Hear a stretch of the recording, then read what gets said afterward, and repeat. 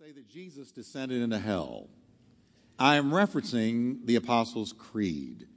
Now, of course, every time we do communion, we read the Apostles' Creed. And in the 8th line, it says, he descended into hell. And so that is a real controversy. I've heard that question a lot. Where does it say in the Bible that Jesus descended into hell? Well, we need to explain some things. So here is one of the answers, one of the verses that really answers it. It's in 1 Peter 3, 18 to 20, and Peter writes these words, "For Christ also has once suffered for sins, the just for the unjust, that he might bring us to God, being put to death in the flesh, but quickened by the Spirit." So his flesh died, but his spirit didn't, which is the way you and I will go, unless we get raptured. And then it goes on, "By which also he went and preached to the spirits in prison." Now here it gets mysterious. "Which sometimes were disobedient, when once the long suffering of God waited in the days of Noah, while the ark was preparing, wherein few, that is 8 souls, were saved by water." Now, this passage presents 3 important questions, and here they are. What spirits was Jesus talking to? When it says he descended and he went and preached to spirits in prison, who were they? What were the spirits? And when did he speak to them? When did this happen? And what was the prison? Okay, so it's who, what, when. Here's the when. When once in the days of Noah. Now, we need to understand that when Isaiah, Jeremiah, Ezekiel, Daniel, the minor prophets, when they all spoke, David, the Spirit of Christ was speaking through them. For the Bible says the Spirit of Christ is the Spirit of prophecy. Okay? Because Jesus shows up in the Old Testament several times. And he was there. He was the rock that followed them in the wilderness, for instance. And when Abraham had the visit of angels, that was a visitation. One of them was actually God, and I believe it was a visitation of Jesus, an appearance of Jesus in his pre-incarnate form. Okay? So when Noah preached, judgment is coming, there's going to be a great flood, the spirit of prophecy was the spirit of Jesus.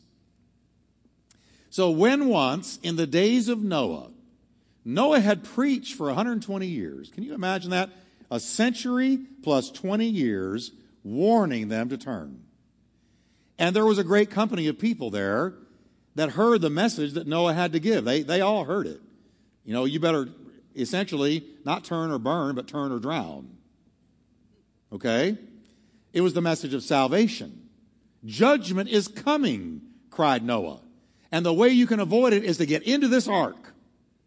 That's why we call Jesus the Ark of the New Covenant. Because there was only one way of escape from the judgment of God, and that was that ark. And there's only one way out today from God's future judgment, and it's the Ark of the New Covenant, Jesus Christ. The only one. It's the only way to get out. So you get in the ark or you're out of the ark. There's no in between, no on the fence. You're in the ark or out of the ark. Now, this is exactly our message today. It's the gospel of Jesus Christ. And that was the message that Christ gave through Noah. Now, that's when. Now, secondly, what or who were the spirits that Peter mentions?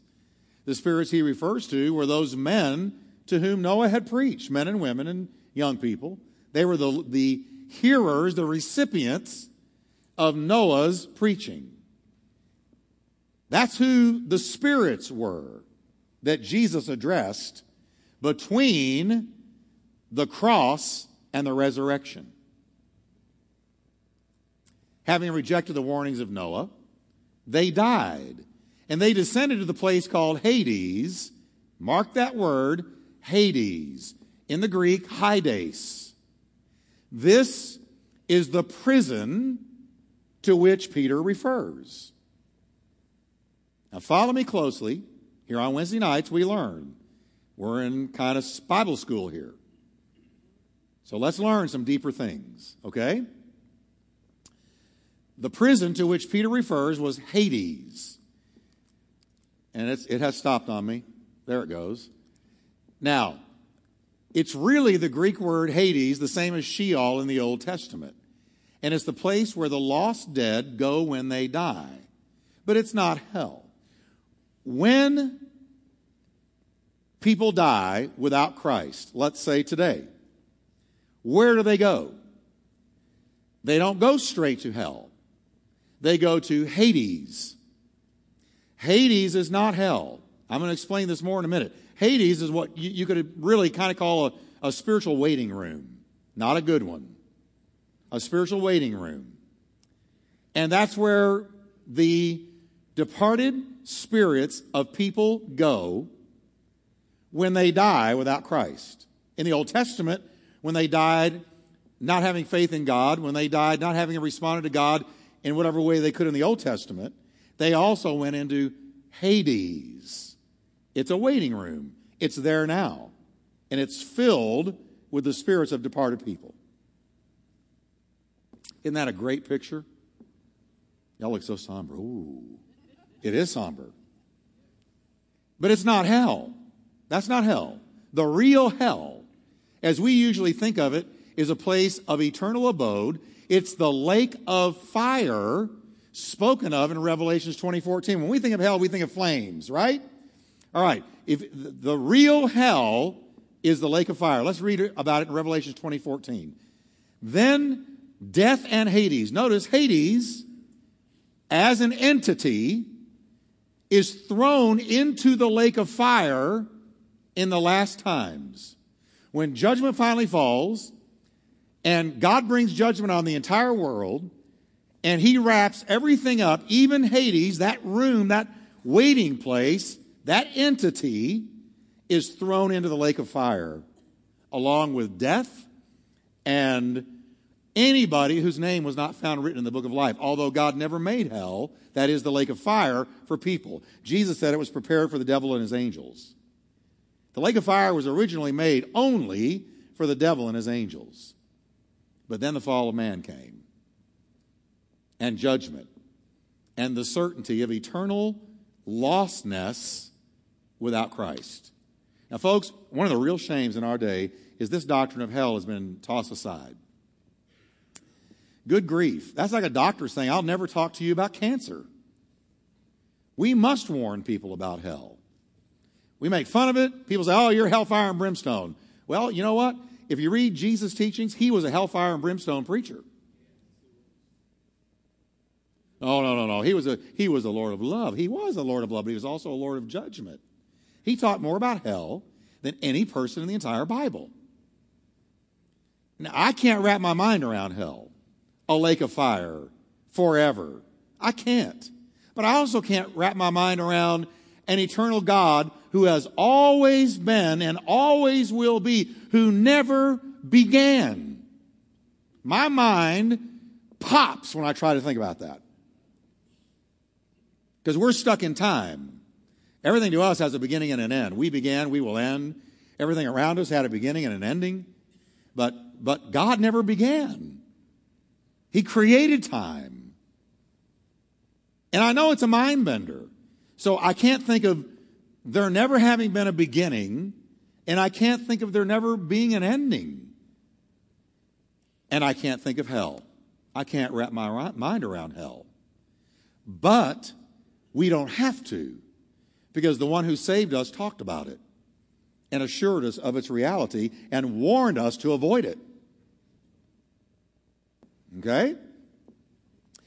So this place called Hades is going to be thrown into the lake of fire. The lake of fire hadn't been opened up to do business yet.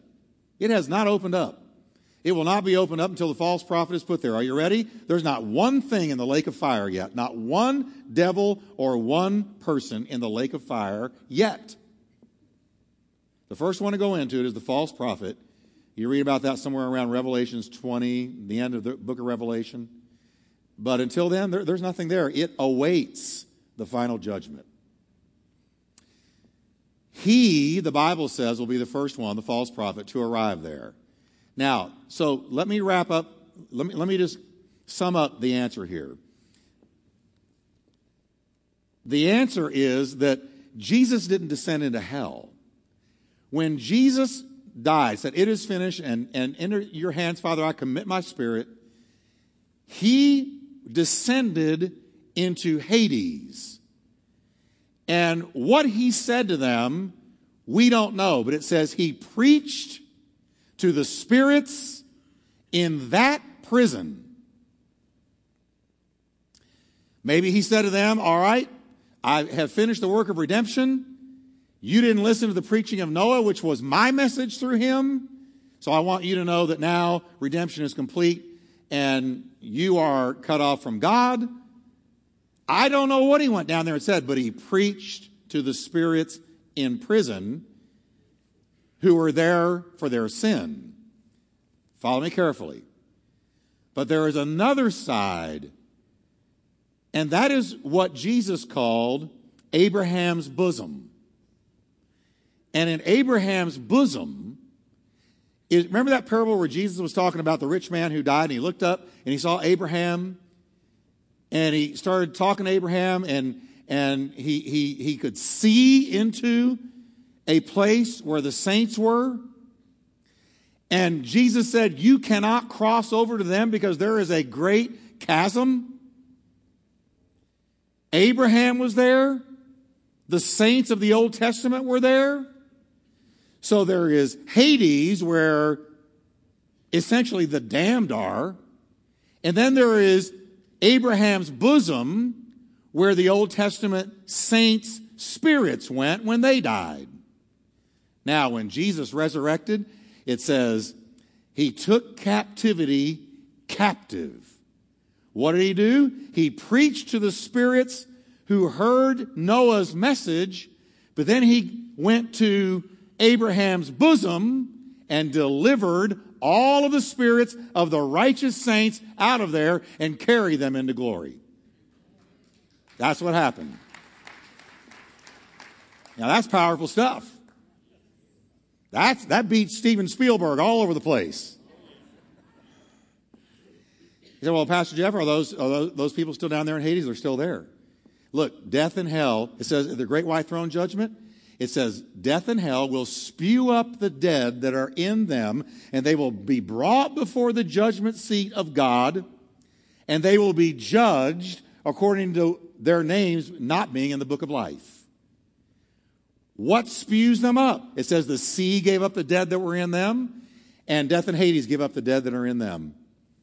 So Hades relinquishes the spirits that are held prisoner there now so that they can go to judgment. Wow. That's heavy stuff. But that's what the Bible says. Now, you see what I was saying? I can't answer these in 2 or 3 sentences. That's a great question. Everybody clear on it? Say amen. All right. Now, here's the second question. Since the Bible was written by men on earth, how do we know it's from God and not miswritten or changed along the way? Great question. Hear it all the time as well. A lot of people don't believe in God because they doubt the Bible. Oh, it's just another book. It's not just another book. Let me answer it.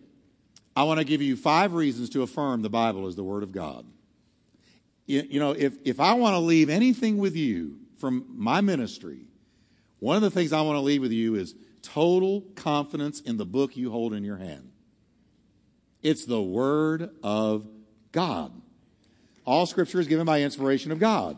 And you don't have to be, listen, you know, our culture says if you really believe that, you're kind of dumb and stupid or unlearned or from Arkansas. I don't mean that bad. I'm just saying that's what they say. If you're from Arkansas, I love you. I don't mean anything by that. You know, deliverance and all that. But here's what I'm saying. Was that terrible? Oh, I didn't mean for it to be. I am so naive with some things. Just forgive me. When my executive assistant and my wife are laughing at me, I know I said something. I missed it. Now, listen. They are the ones who are going to look foolish in the end of time. Because God gave us His Word. It is an amazing book. So here's 5 reasons to affirm the Bible is the Word of God. First, I believe the Bible is the Word of God because are you ready? Scientific accuracy. I could take a whole Wednesday night to talk to you about all the misrepresentations of the early church and how the early church was the enemy of science. And because of the early church, man could not progress into science. And the early church brought us the Dark Ages. And the Dark Ages were the ignorance that were given to us by the church. And all of this foolishness. I could take a whole Wednesday night to blow that out of the water. Do you know that science began because believing men and women wanted to understand the way God made things? That launched science. Now, look what the Bible tells us. In Job, one of the oldest books in the Bible, Job 26, verse 7, the Bible tells us that God hangs the earth upon what? Shout it, church, so the radio can hear you. Nothing. Job wrote, God hangs the earth upon nothing. How did Job know the earth hung in space? Before the age of modern astronomy and space travel. I know how he knew. The Holy Spirit told him.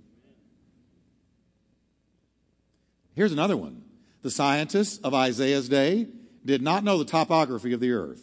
Men thought the earth was flat up to the time of Columbus. But Isaiah wrote, quote, it is God that sits upon the circle of the earth. Isaiah 40, verse 22. The word for circle here in the Hebrew means a globe or a sphere. Now I'm going to ask you, how did Isaiah know that God sat upon the circle of the earth? He knew by the Holy Spirit. If they had just read Isaiah, they would have gotten over the flat earth theory way before they did. Way before they did. So the Bible is scientifically accurate.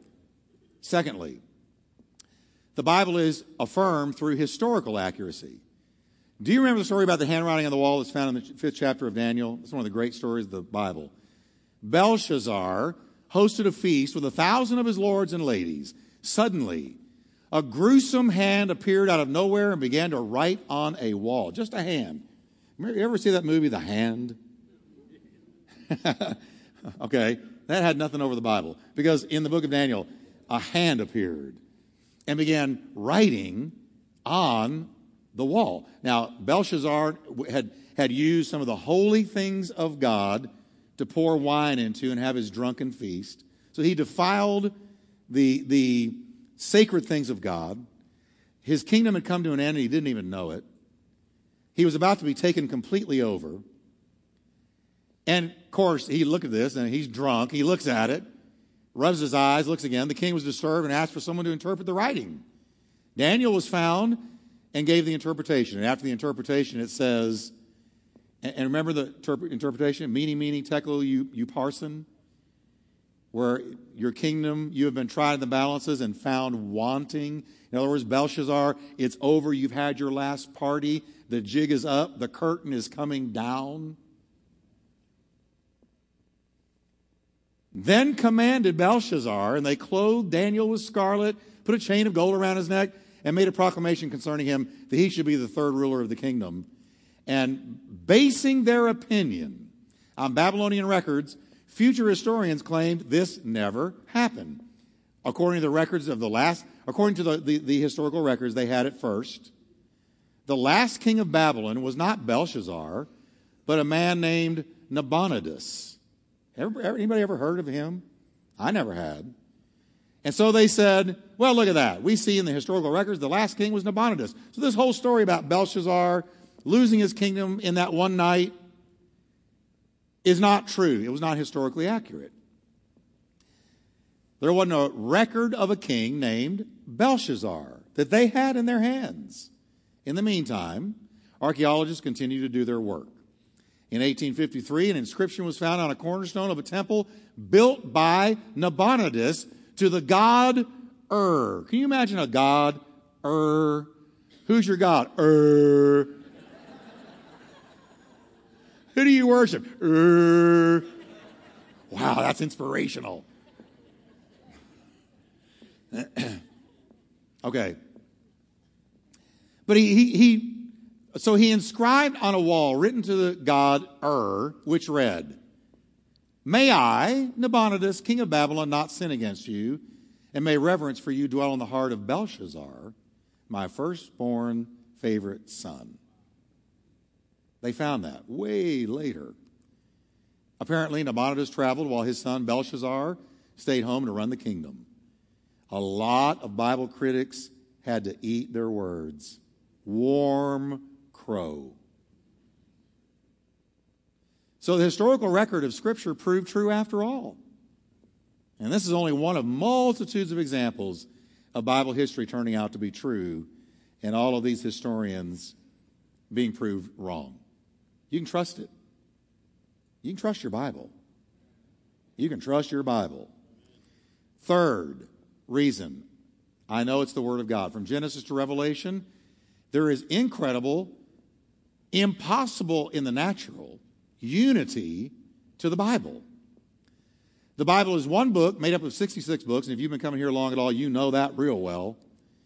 It was written by at least 40 different authors over a period of about 1,600 years. In 13 different countries and on 3 different continents, with none of the authors getting together and deciding what they would say that would agree. It was written in at least 3 different languages by people in all professions, and yet it does not contradict itself. That's a miracle. You're holding in your hand a miracle book. The Bible forms one beautiful temple of truth that does not contradict itself theologically, morally, ethically, doctrinally, scientifically, historically, or in any other way. How can that be? Unless God inspired it. The Quran, one man wrote, and it's full of contradictions.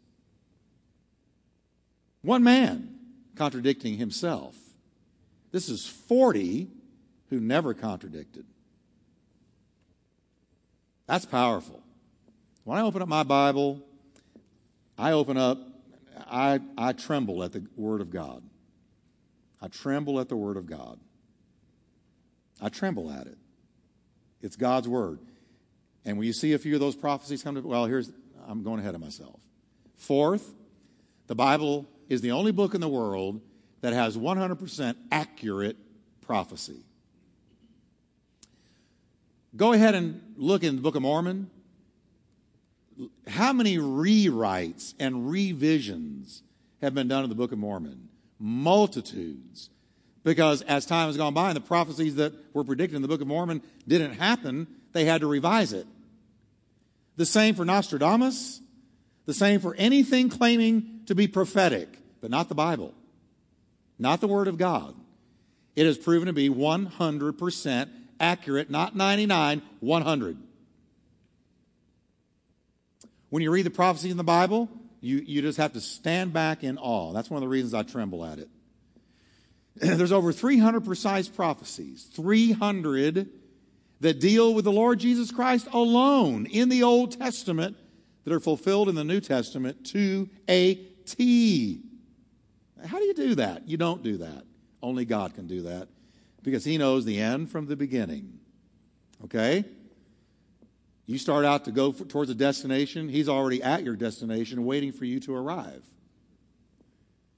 Now, to say that these are fulfilled by chance is an astronomical impossibility.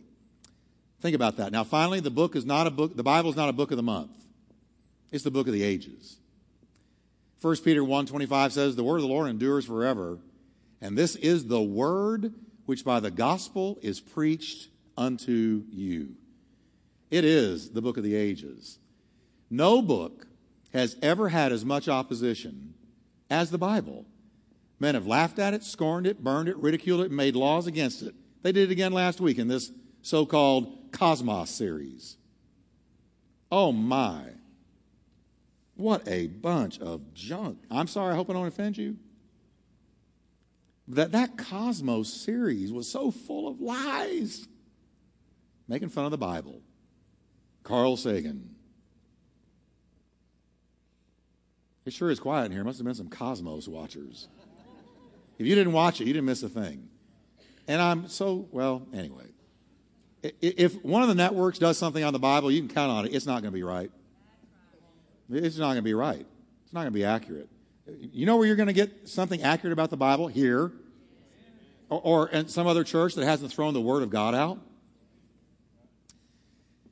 But men have laughed at it, scorned it, burned it, ridiculed it, made laws against it. Geniuses, Voltaire, Rousseau. You can go through all the names. Nietzsche. All of the philosophical names that are so admired and lauded in our current universities and colleges.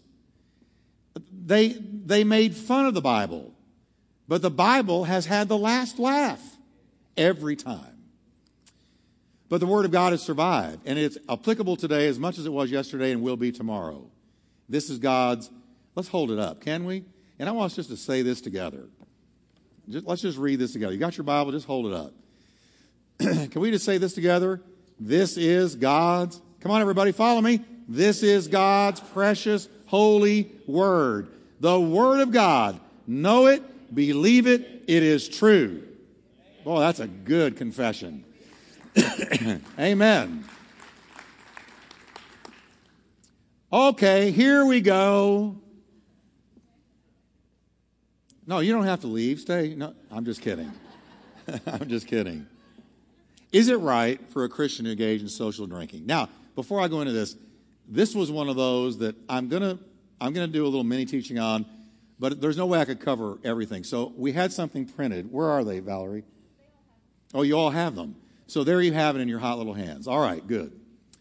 Read that, because that gives a much broader description than I can in the time allotted. But let me answer it here. There's two camps of thought here. One says that a Christian should never drink alcohol. The other says that moderation is the key.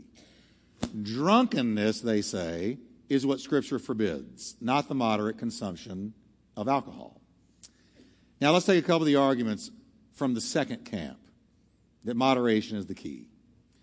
First, they point out that Jesus' first miracle was to turn water into wine. That's the first thing he did. He turned water into wine at a wedding. Therefore, if wine is wrong, Jesus would not have made it. All right? You hear that all the time. And I understand how you could come to that conclusion. An example of this reasoning is the wedding in Cana where Jesus turned water into wine. Let's just read it. When the master of the feast had tasted the water that was made wine and did not know where it came from, but the servants who had drawn the water knew, the master of the feast called the bridegroom. And he said to him, "Dude, every man at the beginning sets out the good wine. And when the guests have well drunk, then the inferior, because then they don't know the difference. Pull out the Thunderbird at the end." Right? Kathy's saying, "What's Thunderbird?" And Valerie didn't know either. Whoa, pray for them. Y'all put your hands out. Now, here we go. Then the inferior, "You have kept the good wine," said the master of the wedding, said, "You have kept the good wine till now." Now, those who support the intake of alcohol suggest this must have been alcoholic wine, fermented wine. After all, it was a wedding. And every wedding has wine, right? But consider the implications here. Think with me. Let's think. There were 6 pots for Jesus to fill. Each of those would hold 20 to 30 gallons. That's up to 180 gallons of fermented red stuff. Wine. Vino. Right? That's enough for one major wedding party. Now, think with me. Are we to believe that Jesus made 180 gallons of a destructive drug? Come on, everybody. Think with me. Are we to believe that Jesus, because remember, at this wedding, nobody knew who he was. They didn't know who he was. He had just started his ministry. So do you think that they were intimidated by the presence of this man who they didn't even know? They weren't about to hold back and not party.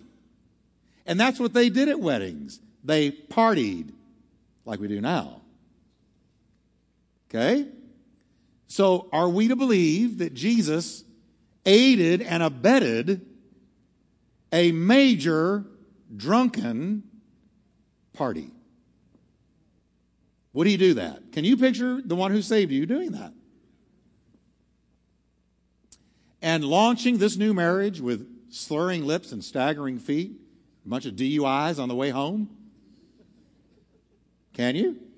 No, you can't. All right. Indeed, he would have been acting against his own word, wouldn't he? You can read these verses here. Jesus didn't make fermented wine there. There's no way. Because they would have grabbed those 180 gallons and said, whoopee, and started throwing it back and gotten wasted. On what Jesus made? If we approach this passage relying on the whole of Scripture, we must surely come to the conclusion Jesus made unfermented wine. Great juice that put Welchade to shame. That's why the master of the party said, wow, this is really incredible tasting. And the governor of the feast complimented the groom on its pure quality. And I gave you a bunch of verses to look at. Now, second, some point out that Paul advised Timothy to stop drinking only water. Here's the verse. Stop drinking only water and use a little wine because of your stomach and your frequent illnesses. Now, that's what Paul said to Timothy. A lot of people read that and go, oh, well, okay. So, even Paul told Timothy to have a little wine. But now, they contend, those that want to go in that second group, that this placed an apostolic seal of approval on social drinking. Well, Paul put his seal of approval on it. There it is. He told one of his own disciples to drink it. The fact that Paul instructed Timothy to take a little wine for his stomach's sake involves several things. First, it suggests that the young evangelist had been reticent or hesitant to drink the wine prior to the admonition. Why was Timothy hesitant to do it? What were his... Why was he not wanting to do it at first? What was he having a conscience problem with if all it was grape juice? Paul had actually said to him, I want you to drink a little bit of wine. And he had a conscience problem with it. So Paul had to say to him, look, you've got stomach problems and you've got a lot of infirmities, so I'm not telling you to drink it for its alcoholic buzz. I'm telling you to drink it as a medicine. And he said a little bit. So people who say, well, I want to drink wine because Paul told Timothy he can drink wine. Well, are you having stomach trouble?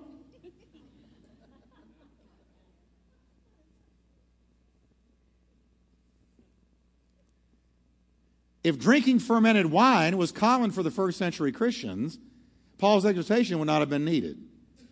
So clearly, first century Christians had a conscience issue with the notion of drinking wine, and Paul had to say to Timothy, look, use it for a medicine, not for the buzz. Timothy obviously suffered from a stomach ailment that required medicinal remedy.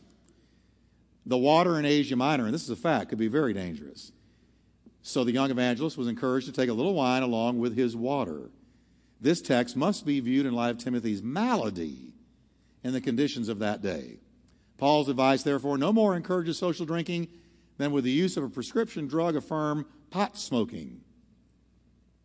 Okay, I'm going to go there for a minute. Now watch. There's also the creation argument. Well, if God made it, why shouldn't I smoke it or drink it or shoot it?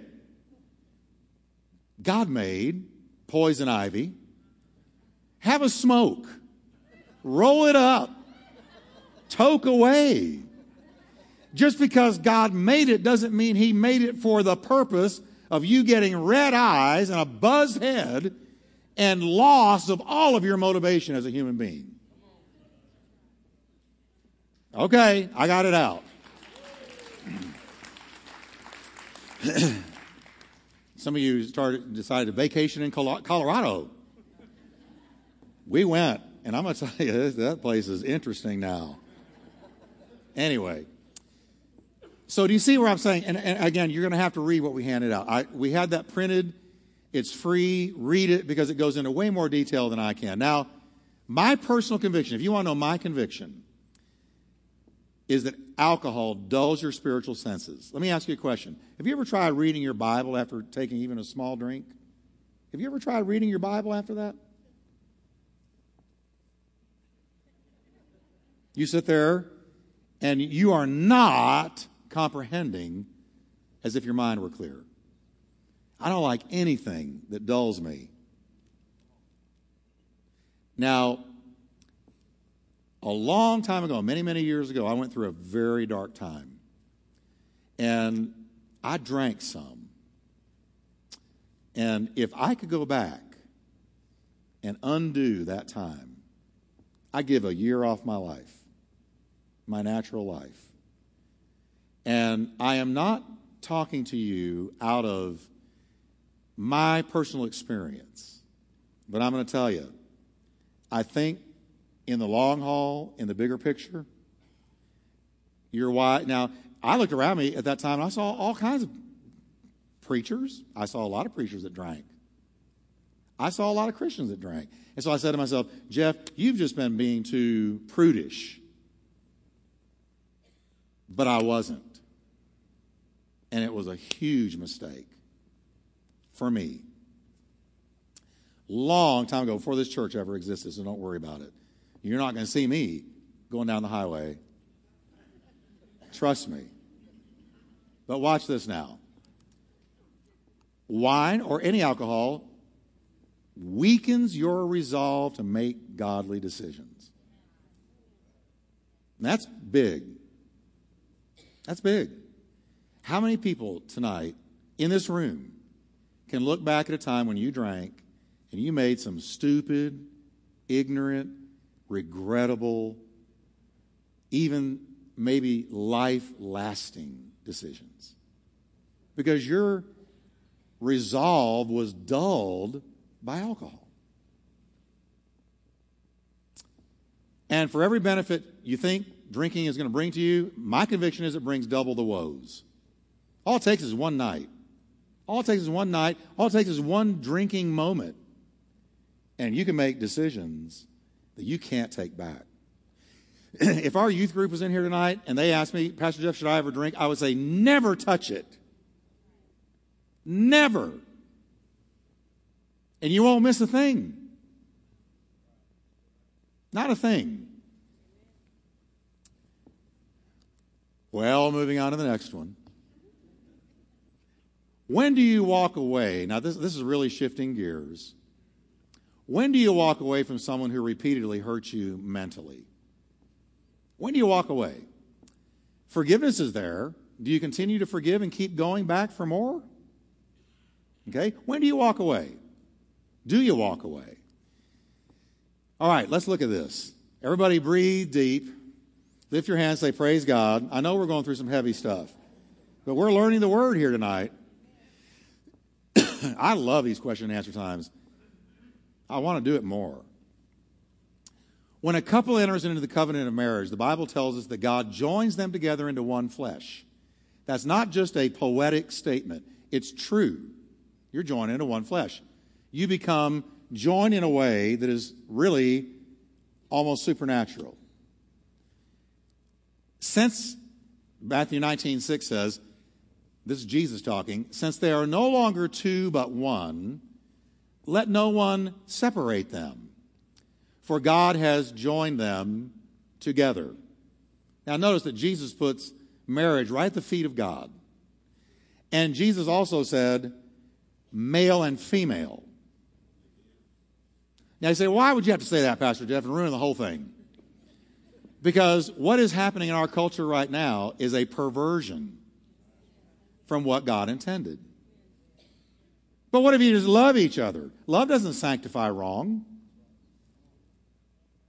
Love doesn't sanctify wrong. You say, well, I love this person, so we're going to fornicate. Because God understands that we love each other.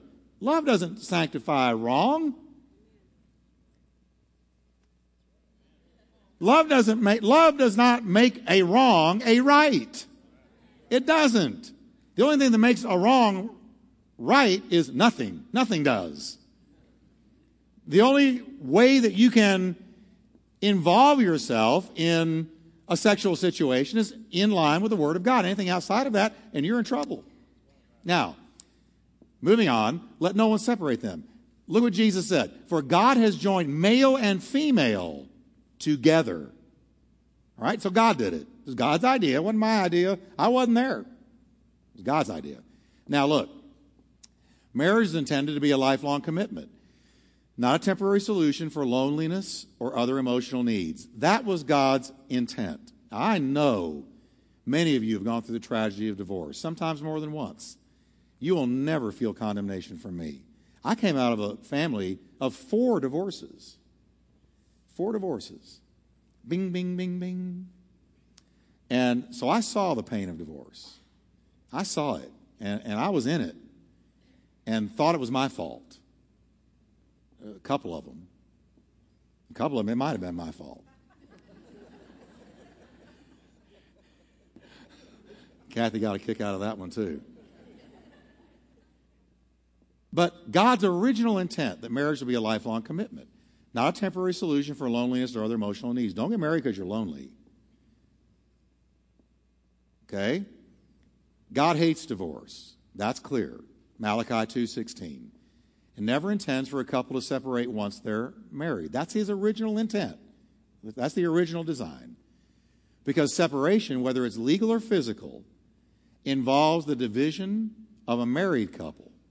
It's not God's best. So we're looking at God's ideal, what he originally intended. This is not to make anybody feel condemned, okay? But his original intent, one man, one woman, for life. Not 2 men, not 2 women. One man, one woman. 1 Corinthians 7:10 through 11 says, a wife must not leave her husband, but if she does leave him, let her remain single or else go back to him. And the husband must not leave his wife. So that clearly is a word about don't separate, don't walk out on each other. That's his highest intent, okay? Separation is never an ideal situation. But because of sin, guess what? Because of sin, it is necessary. Sometimes. For instance, if a spouse or a child is being physically abused, he or she should immediately seek help outside the home and separate from the abuser until he or she has gotten help. It's always bothered me. When the whole thing happened with O.J. and Nicole Brown Simpson, it's always bothered me that she was not advised by a man of God to get out. And my understanding was she was actually advised to stay in. Now, I have personally overseen shuttling away a woman with her children into a safe place of refuge from an abusive man. And I have also had to protect a man from a woman. That's true. Beating up on him. When it comes to physical abuse, and I've prayed a lot about this, I'm saying this out of my own conviction. One time, you need to look at that real seriously. If you're hit, and I know there's levels of that, like, a little shove or, a pillow. But I'm talking about physical abuse. I'm talking about being hit. That to me, any woman ought to say, boom, boom, boom, boom, boom, boom, boom, boom, boom, boom, boom, boom, warning, warning. Remember that robot in Lost in Space? Warning, warning, warning. Remember that? Because if they do it once and nothing is done, they will usually do it again. But the same thing is true for a woman. I had to get this guy away from this woman who eventually shot him.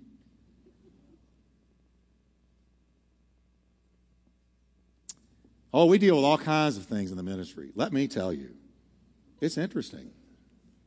You see life in the raw. He lived because the bullet went just above his heart. And you know what? He went back to that marriage. Me, I'm in Asia.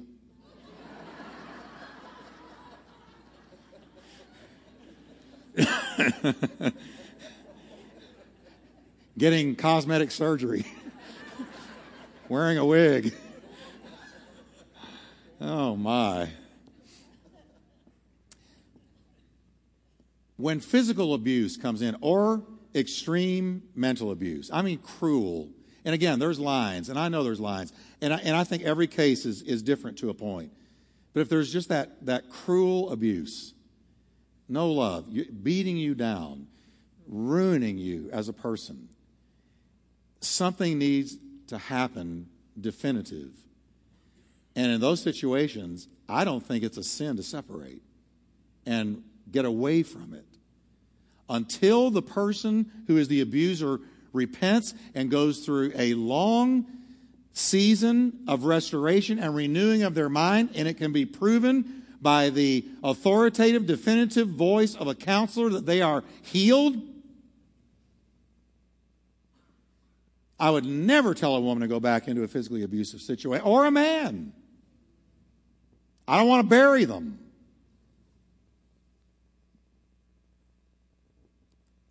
Marriage vows should not be taken lightly, and separation should not be undergone casually. The danger of separation is that far too many couples decide to have a trial separation. Here's the danger of separation. Well, we're not getting along. Let's just have a trial separation. The danger with a trial separation is if you're saying, well, I'm going to get out and see what I truly want in life, that's your first warning signal. I want to separate so see what I really want in life. Translated, I'm out. Translated, I'm going to find a new life.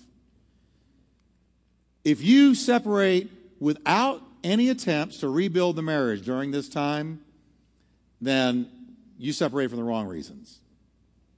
You should only separate with both of you seeing a counselor, both of you working on it, both of you seeing if there's any way it can be salvaged, because you ought to fight with every atom of your being to save your marriage. Fight with every atom of your being. Never separate easily. Never divorce easily. Instead of reconstructing the family on a foundation of faith in Christ, these two, they drift apart until they eventually divorce, and you know the rest of the story. This is not in God's perfect plan for marriage and family, even if it has become acceptable in our culture, and it sure has. Shacking up, separating, open marriages, which I cannot remotely comprehend. All kinds of weird things happening out there because we've left the Word of God. Okay? That book is our sanity. The Bible advises, live happily with the woman you love through all the meaningless, doesn't that sound great, meaningless days of life. That's Ecclesiastes, up and coming, starting the 26th. You're living a meaningless life. You might as well hang on to your woman.